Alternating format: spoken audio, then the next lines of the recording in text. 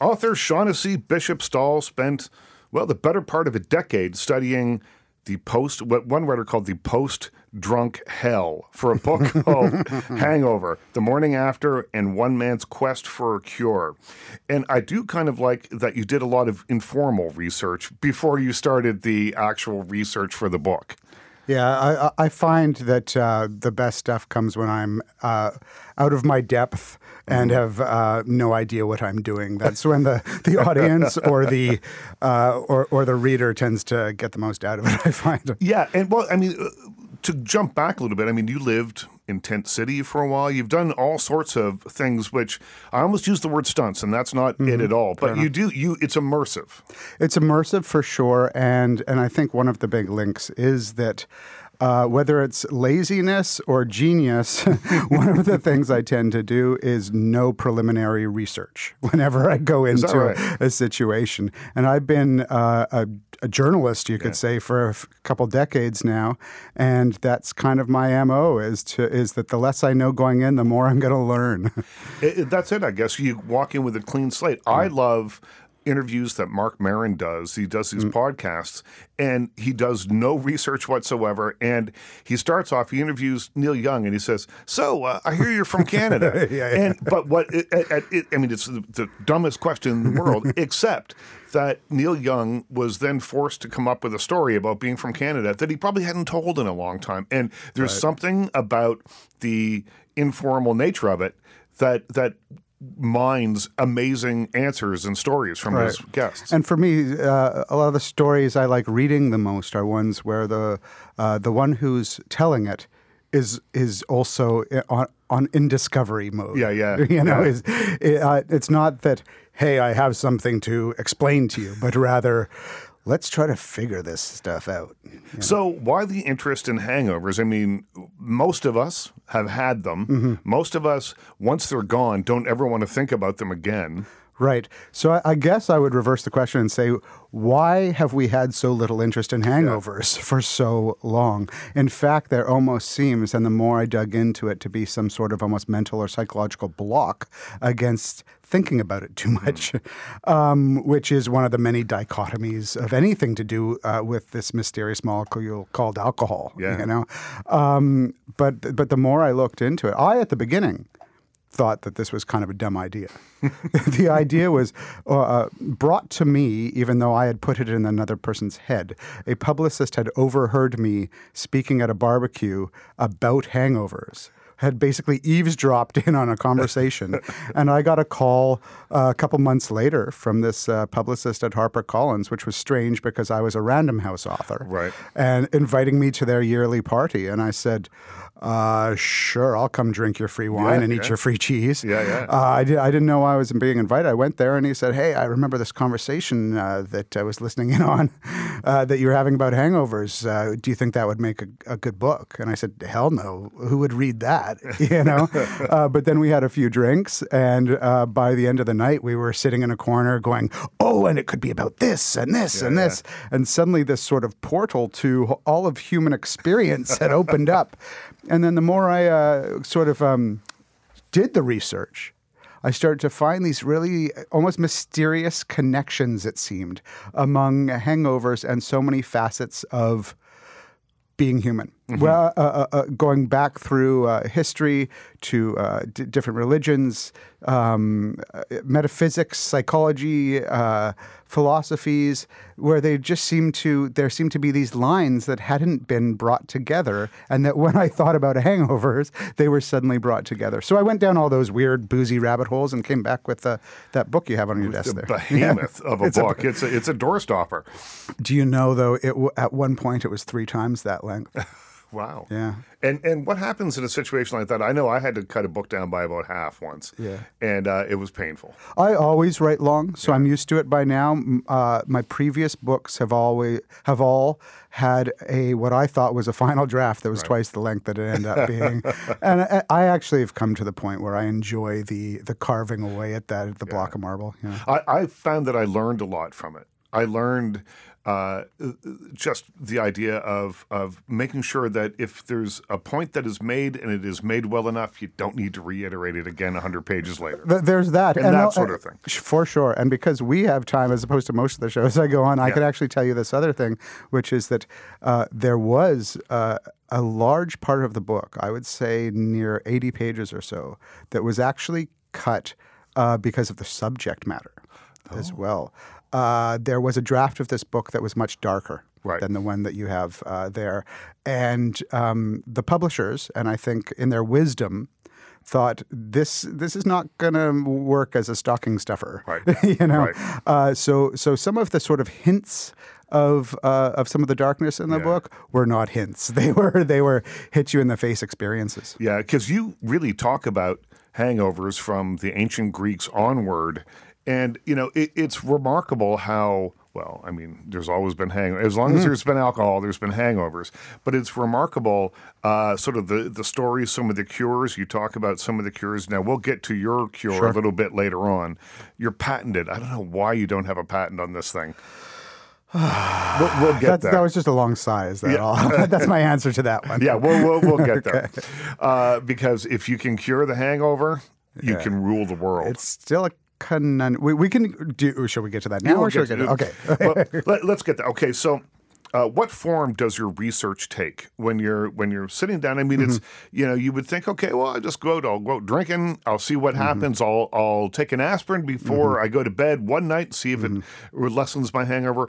But there had to be guidelines all the way along. Otherwise, if the research takes different forms every time you do it, then it's not a test group. Well, one of the reasons that this book took so long is that, well, I wish you'd been there at the beginning to explain this to me, Richard, because I'm not a scientist, and I'm not the most methodical human being to begin with. Right. So there was a lot of trial. I would say trial and error, but most people watching would have just said error. Right. For a long time. I'm not versed in the scientific method. I had to almost accidentally discover it. So there were a lot of experiments that went sideways, that were worthless. I think one of the first ones that I write about in the book is this trip I took down to Vegas, where I was trying to test out this self-reported hangover doctor who has a clinic down there called Hangover Heaven. And I had this brilliant idea where I would go and drink too much and then put myself in his hands to be healed and then go do things that you would never ever want to do with a hangover, like drive a Ferrari race car or go and pilot a fighter plane for the first time in your life, or shoot bazookas, things like that. Right. The thing that I didn't account for was understanding when the line between intoxicated and hungover. And so I realized too late that I was doing all these things drunk rather than you're hungover. Actually drunk driving that Yes, Ferrari. And then I was mortified to realize that I'd just been a drunk driver. Yeah. Now, it was on a closed track, so all I was going to do is hurt myself in $1 million car. But, those these very basic controls were not in place. But I also, I think, point out in the book that even for most people who have tested or studied hangovers, real scientists throughout the ages have made these very basic mistakes too. You find studies where, in reading it, I realized, hell, these people aren't hungover yet. They're still intoxicated. Well, and the thing about alcohol, I was a bartender for a very long time. And the thing about people drinking is that you will have someone come in and drink 5 beers one night and walk out straight as an arrow, and then you'll have that same person come in the next day and they haven't eaten or they haven't slept or whatever. They have 2 beers and they're slumped over the bar. So it's different every day. Your body reacts differently. Right, and which brings us back to your question about how I created controls. And so even when I would go to great lengths to say, okay, now I'm going to drink the same thing I did last week at this same time and test out this remedy or that one, it still didn't account for the magic, the black magic of alcohol. This really strange thing that we still don't understand very much about how alcohol works or how it affects us. Most intoxicants we understand what receptor it hits in the brain, Right. how it works, at what dose. Alcohol, we don't have that understanding. The best that scientists can come up with when they describe how it affects us is a sort of cat's pawing of our frontal lobe, which is not very specific. I'm speaking with Shaughnessy Bishop Stall. The book is called Hungover, The Morning After and One Man's Quest for a Cure. So you had your controls in place. We just have about a minute left in the segment. So you had your controls in place after a certain period After a few of time. years. After a few years of informal research, I think. Yeah. And you figured it out. And from that point, do you start off doing...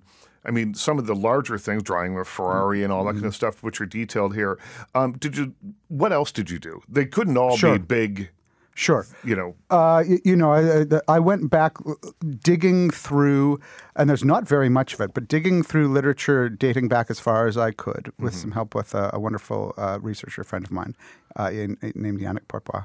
I found things like the old Victorian chimney sweep method, where they would sell around Christmas time these little pouches of soot from the hearth that you were to mix in warm milk and drink down before imbibing. Yeah. So I did that. I made the great mistake of mixing that one with an old Mediterranean remedy, which was to take a shot of olive oil before drinking. I stupidly combined these two very different cultural, attempts at remedy to disastrous effect. When we come back, we'll continue the conversation with Shaughnessy Bishop Stall. The book is called Hungover, The Morning After and One Man's Quest for a Cure. We'll talk about the disastrous results of that mixture when we come back. Stay with us. Welcome back. In studio, Shaughnessy Bishop Stall. He's the author of Hungover, The Morning After and One Man's Quest for a Cure. This is an age-old problem. There's mentions of hangovers in ancient Greek literature. The American West was founded on alcohol and hangovers. I mean, this is nothing new. Why hasn't there been a cure? We talked about this. I think it's moral reasons. I think that for many, many years, and maybe even through today, it was one of those things like, well, I did this and I deserve it, and I did this to myself and I feel crappy today, but I shouldn't have drank 10 beers last night. Sure. I would say it's a nexus of moral reasons, maybe the continuation of the species, along with some very pragmatic ones, but by which I mean that throughout history, medical professionals have been busy. Right. They've had things curing to polio and things like that. Or dealing with wars and things like this. And so I think that the one malady for which there is such an obvious solution, which is don't drink, idiot, has always landed on the bottom of the list of things that we should deal with. That's one explanation.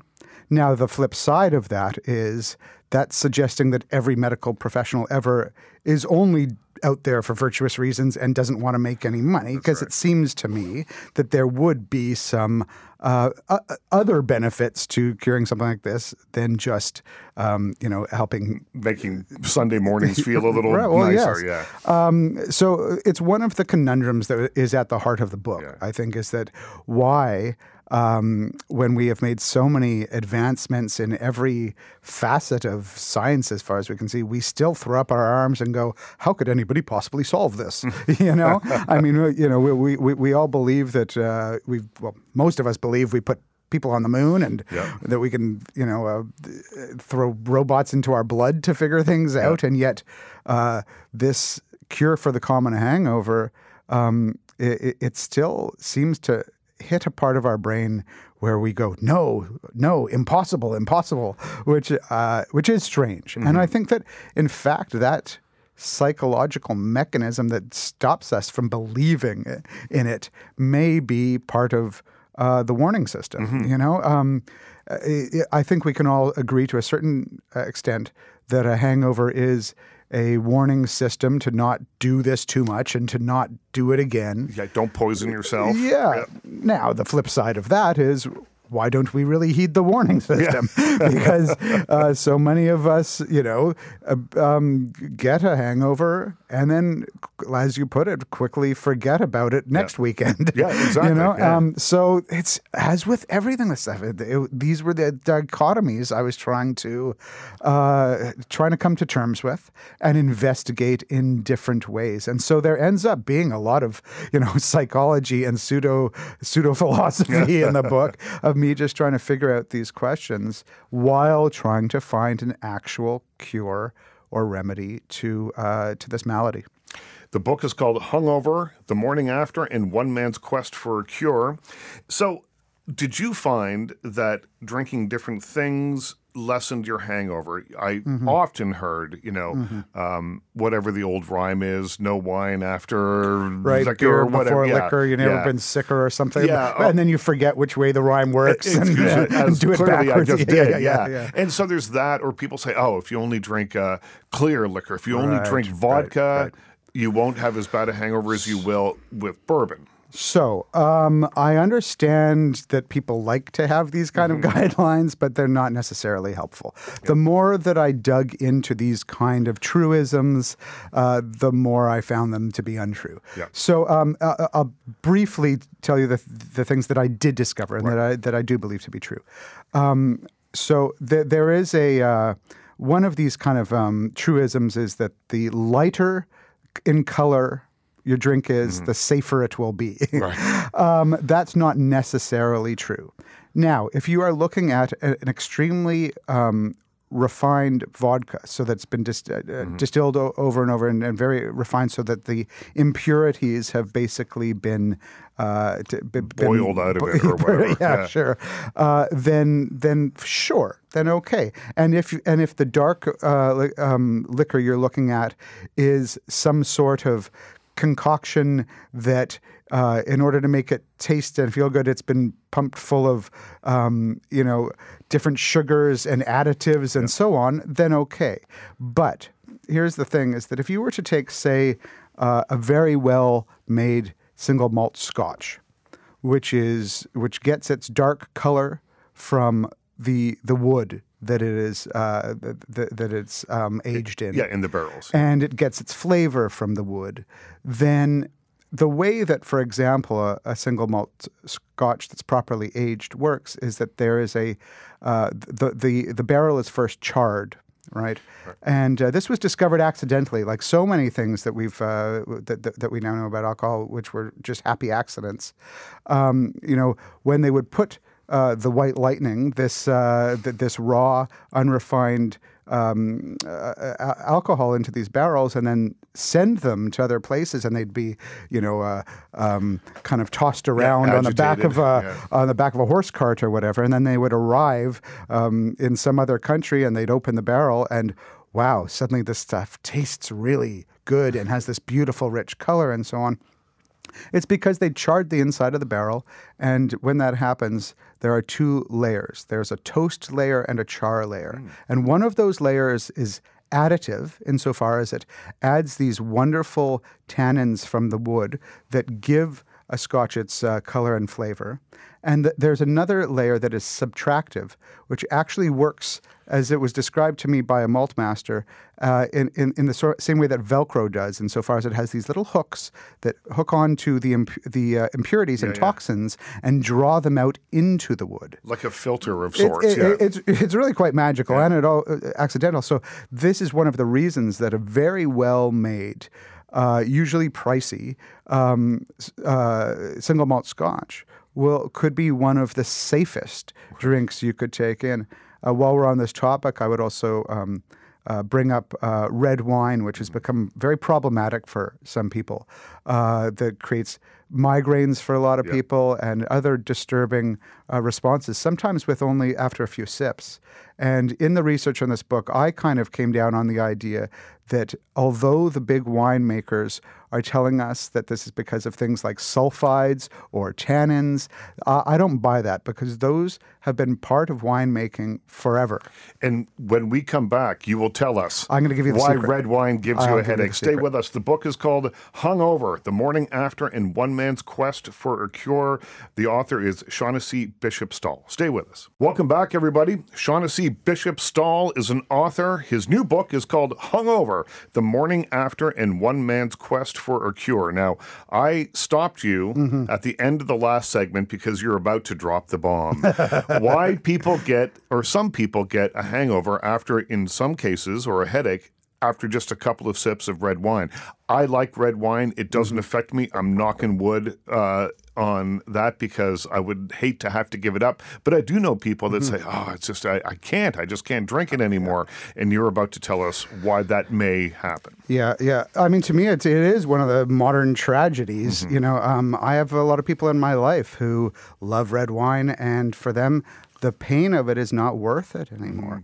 And I've been trying to figure this out, because what we were told, as I said before, by most experts in the field, is that it has something to do with sulfides, histemic reactions to sulfides, and tannins. Tannins are a necessary part of the winemaking process and have always been there. So also, in looking at this, I can't find evidence of these kind of reactions to wine until very recently. We're talking the last couple generations. And I've read everything you could about, responses to different alcohols. So my belief, and it is, people think I'm a crank when I say this kind of thing, or a conspiracy theorist, but my belief is that it is pesticides. Okay? And this is because there are now entire economies, some countries have put all of their eggs into the basket of winemaking. Yeah, all the grapes into one basket. Yes, thank you very much. But there's a lot depending on on the wine industry worldwide. And the way that we protect this extremely valuable product, these wine grapes, is by saturating them with pesticides. The thing about a grape is that it is mostly surface area. It's a little sphere with a little bit of juice in it, but it's mostly surface area. And that surface area, if it is saturated with pesticides, and then it is unable to be washed, which is an important part of the winemaking process, because that magical enzyme that turns a grape into wine rather than grape juice is on the skin of the grape. Right. And so you must necessarily not wash these skins that are saturated with pesticides. And then for a red wine, especially a full-bodied, dark, luscious red wine, it must luxuriate with these skins. Right. These skins must become part of it in every sense. And so this, to me, seems like a logical reason that when you are then drinking a glass of wine, which is essentially made up of hundreds of grapes that are and their skins, that you are bringing more pesticides into your body than almost at any other time. And it affects people differently. Now, we happen to have a producer, Andre Proulx, who is a winemaker. This is a gotcha moment, isn't it, Richard? Moment. So I'd like to bring him in here and see what he has to say about this. I definitely think it's an interesting theory. I know, Richard, when I was talking to you while we were walking to the studio, I mentioned that when I'm drinking, and now that I'm drinking higher quality wines, more expensive wines, that I am getting less of a hangover if I do decide to overindulge. And the thing is, when you're talking about high-end wines, especially when you're talking about places like France or anywhere that's organic or biodynamic, they use less pesticides and chemicals in their vineyards just to try to get higher quality fruit. So I think this is the key, and he touched on it, which is that for my friends and family who are suffering from things like migraines and stuff from red wine, when they switch to a truly organic wine, they do not get those responses. Right. And that, to me, is the litmus test. And so I completely agree with your producer there. And I would say for any of your listeners who have stopped drinking red wine because of the pain from it, try a truly organic wine and see if there's a real difference, because I believe there will be. Andre, give your wine a plug. My wine is 80x.ca. It's a little virtual winery in Niagara, and I agree with everything that you're saying. It's definitely worth meriting more research. Okay, and drinking more of your ADX wine. I think we should all go there after this talk, shouldn't we? Should we go to this winery? It's going to take you, it's a couple hours away, but maybe so.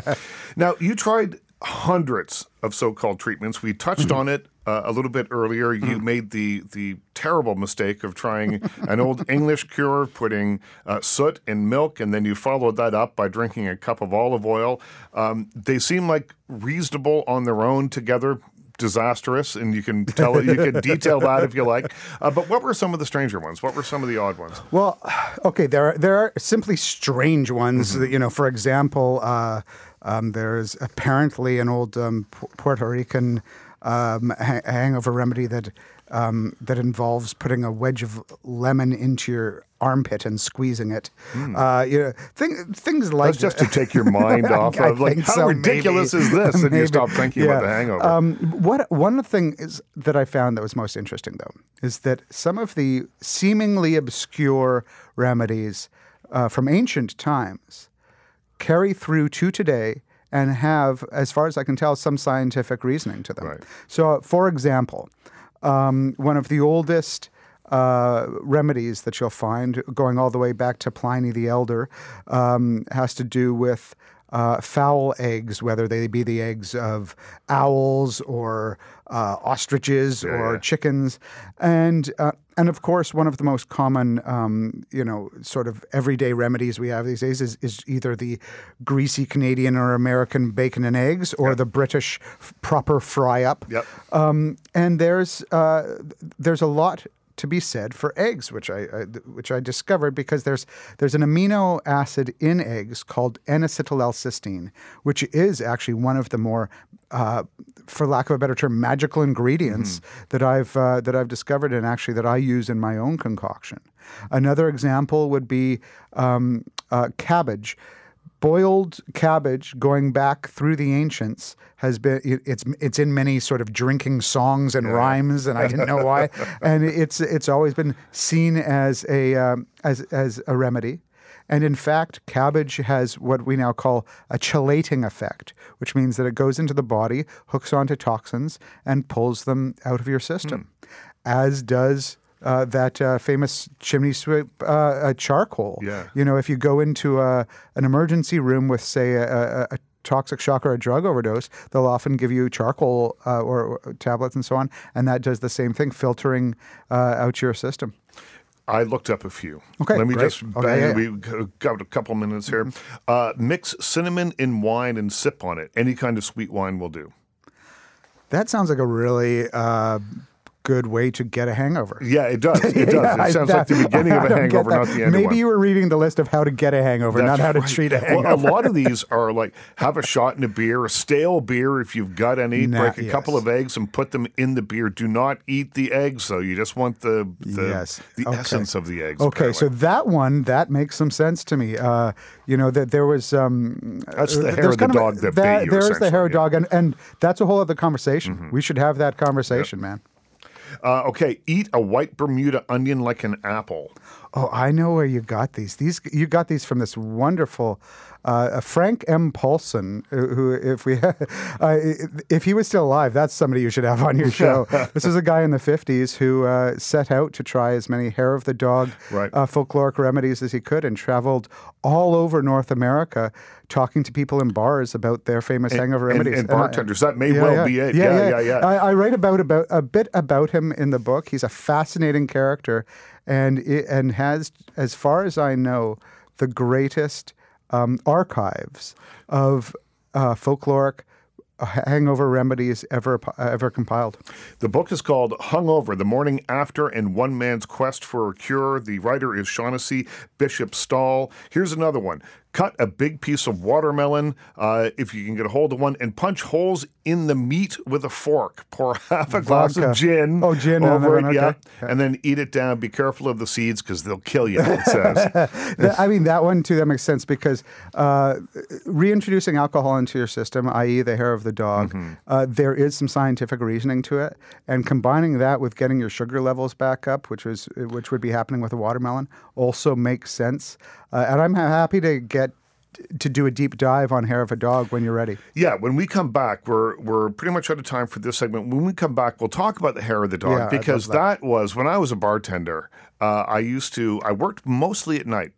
I did it for about 17 years, I think, through the 80s and into the 90s. And in the 80s, I will tell you that the business was different. You'd work a lunch shift and people would drink martinis and then go back to work. That stopped happening near the end of my time as a bartender.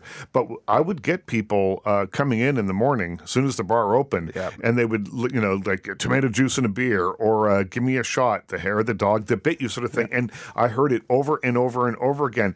I've never been, manly enough to do it myself, but we'll figure out why it works when we come back. My guest is Shaughnessy Bishop Stall. The book is called Hungover: The Morning After and One Man's Quest for a Cure. It is available where fine, and I suppose not so fine too, books are sold. You can buy it online. You can buy it anywhere.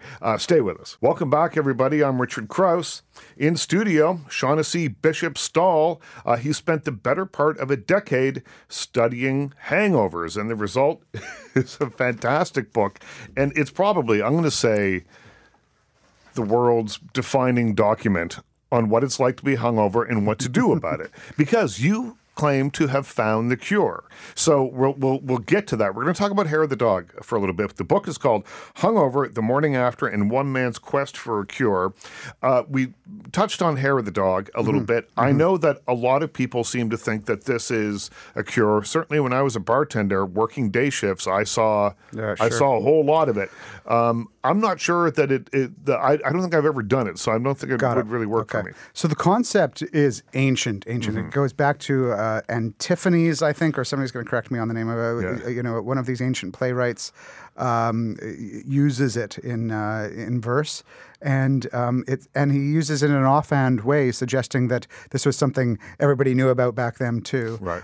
The idea being, of course, that you are plucking a hair of the dog that bit you the night before, as a metaphor for taking a sip or a drink of whatever you were drinking the night before, the thing that hurt you. So in our drinking culture, we can sort of divide hairs of the dogs into two large categories. One being a sort of soothing balm, one of these milky, frothy, sweet kind of things that might Brandy Alexander. That you could see would have psychological benefits, maybe just to make you feel a little better, like being hugged or put in a warm bath or something like that, and would also perhaps give you some of that sugar to get your system kind of feeling a little better. Then you have the sort of what I would call short, sharp shocks. These things that are, bitter tonics, sometimes mixed with things like, gunpowder and or what have you. And I think psychologically, those work in different ways. Right. One to jolt you back into your day, and another to soothe you back into it, perhaps. But if we look at their common denominator, which is the alcohol, which is the essence of the hair of the dog, there is some scientific reasoning to it. A great science writer named Adam Rogers, who wrote a great book called Proof, put me onto this. And one of the things that happens when alcohol is being broken down in your body, which is, and then leaves your body, that's the withdrawal that starts the process of hangover, right? One of the things that happens is that alcohol is essentially ethanol, right? It's ethyl alcohol. That's the good stuff. That's the stuff that we're talking about when we're talking about alcohol or booze. But so often, what finds its way into our drinks are also traces of methanol, okay? And methanol is not good. That's not the stuff you want, because when the alcohol leaves your system and your body starts breaking down methanol, it turns it into formaldehyde. And that you do not want in your body. Right. Okay? Not yet, anyway. Yeah, not too long after you're dead. But so one of the things that you can do by reintroducing some alcohol into your body is stop the breakdown of methanol in your body, because your body goes back to breaking down ethyl alcohol. Right. So by that reasoning, a controlled hair of the dog should actually really scientifically work.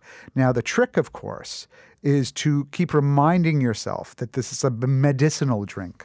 And really, you should only have one, maybe 1.5. If you keep going with those hairs of the dog, all you're doing is creating an all-new hangover. Yeah, you're just working on it all over again, working on getting it revved up again. We've been teasing this all the way along. My guest is Shaughnessy Bishop Stall. The book is called Hungover, The Morning After and One Man's Quest for a Cure. It's available right now in bookstores, online. Is there an audiobook? Oh. There is an audiobook. I don't know if it's out yet, but I think you can probably pre-purchase it if it's not out. And it might be out. It may or may not be available, but it will be soon if it isn't. But we've been teasing this along, and you detail this in your book, the decade-long search for a cure to the hangover. You found it. You came up with one. Now, trial and error. A lot of trial and error. And I'm supposed to be careful here, Richard, because the lawyers have told me that what I am supposed to say, and this is what I'm going to say, which is that I found something that works for me. Right. Okay? Well, because I see, and that makes perfect sense to me because, again, after, a couple decades of tending bar, alcohol affects everybody, somewhat slightly differently. And, the end result is sort of essentially the same. But, there are variants in there all the way along. For sure. And that definitely extends into hangover. Yep. Everybody has very different experiences of hangovers. Everybody has different physiologies, et cetera. What ended up working for me after much, much trial and error in which I tried every tincture, tonic, ingredient you could possibly get, and then different mixes of them. What I do, and I stress this as a guy, I'm not suggesting other people do this. I am not a doctor, and I am not prescribing this, okay? But what I do, without giving away too much, because I would like you to buy the book, but it is a mixture of some very specific B vitamins, okay? You do not want to be getting messed up with a catch-all, one of these multivitamins, or even a multi-B vitamin, because, for example, one of the many mistakes I had was putting B3 into a lot of these things, which is niacin, which ended up giving me very adverse reactions, caused things like Flushing syndrome and so on. Anyway, I can safely say B1, 6, and 12 are the ones that I put in there. I combine this with a strong but natural anti-inflammatory. So much of a hangover is inflammation. And then I combine that with certain magnesiums. Different people absorb magnesium in different ways. So I go into that in the book a bit too. And then probably the most important ingredient that I put in there is what I referenced earlier, the N-acetyl-L-cysteine, which is an amino acid supplement. It's also a precursor to glutathione, I think it is. Anyway, all the sciencey stuff is in the book, but that's the essence of what I use. But the most important aspect of it is timing. Right. So these ingredients exist in many hangover remedies, but are taken improperly.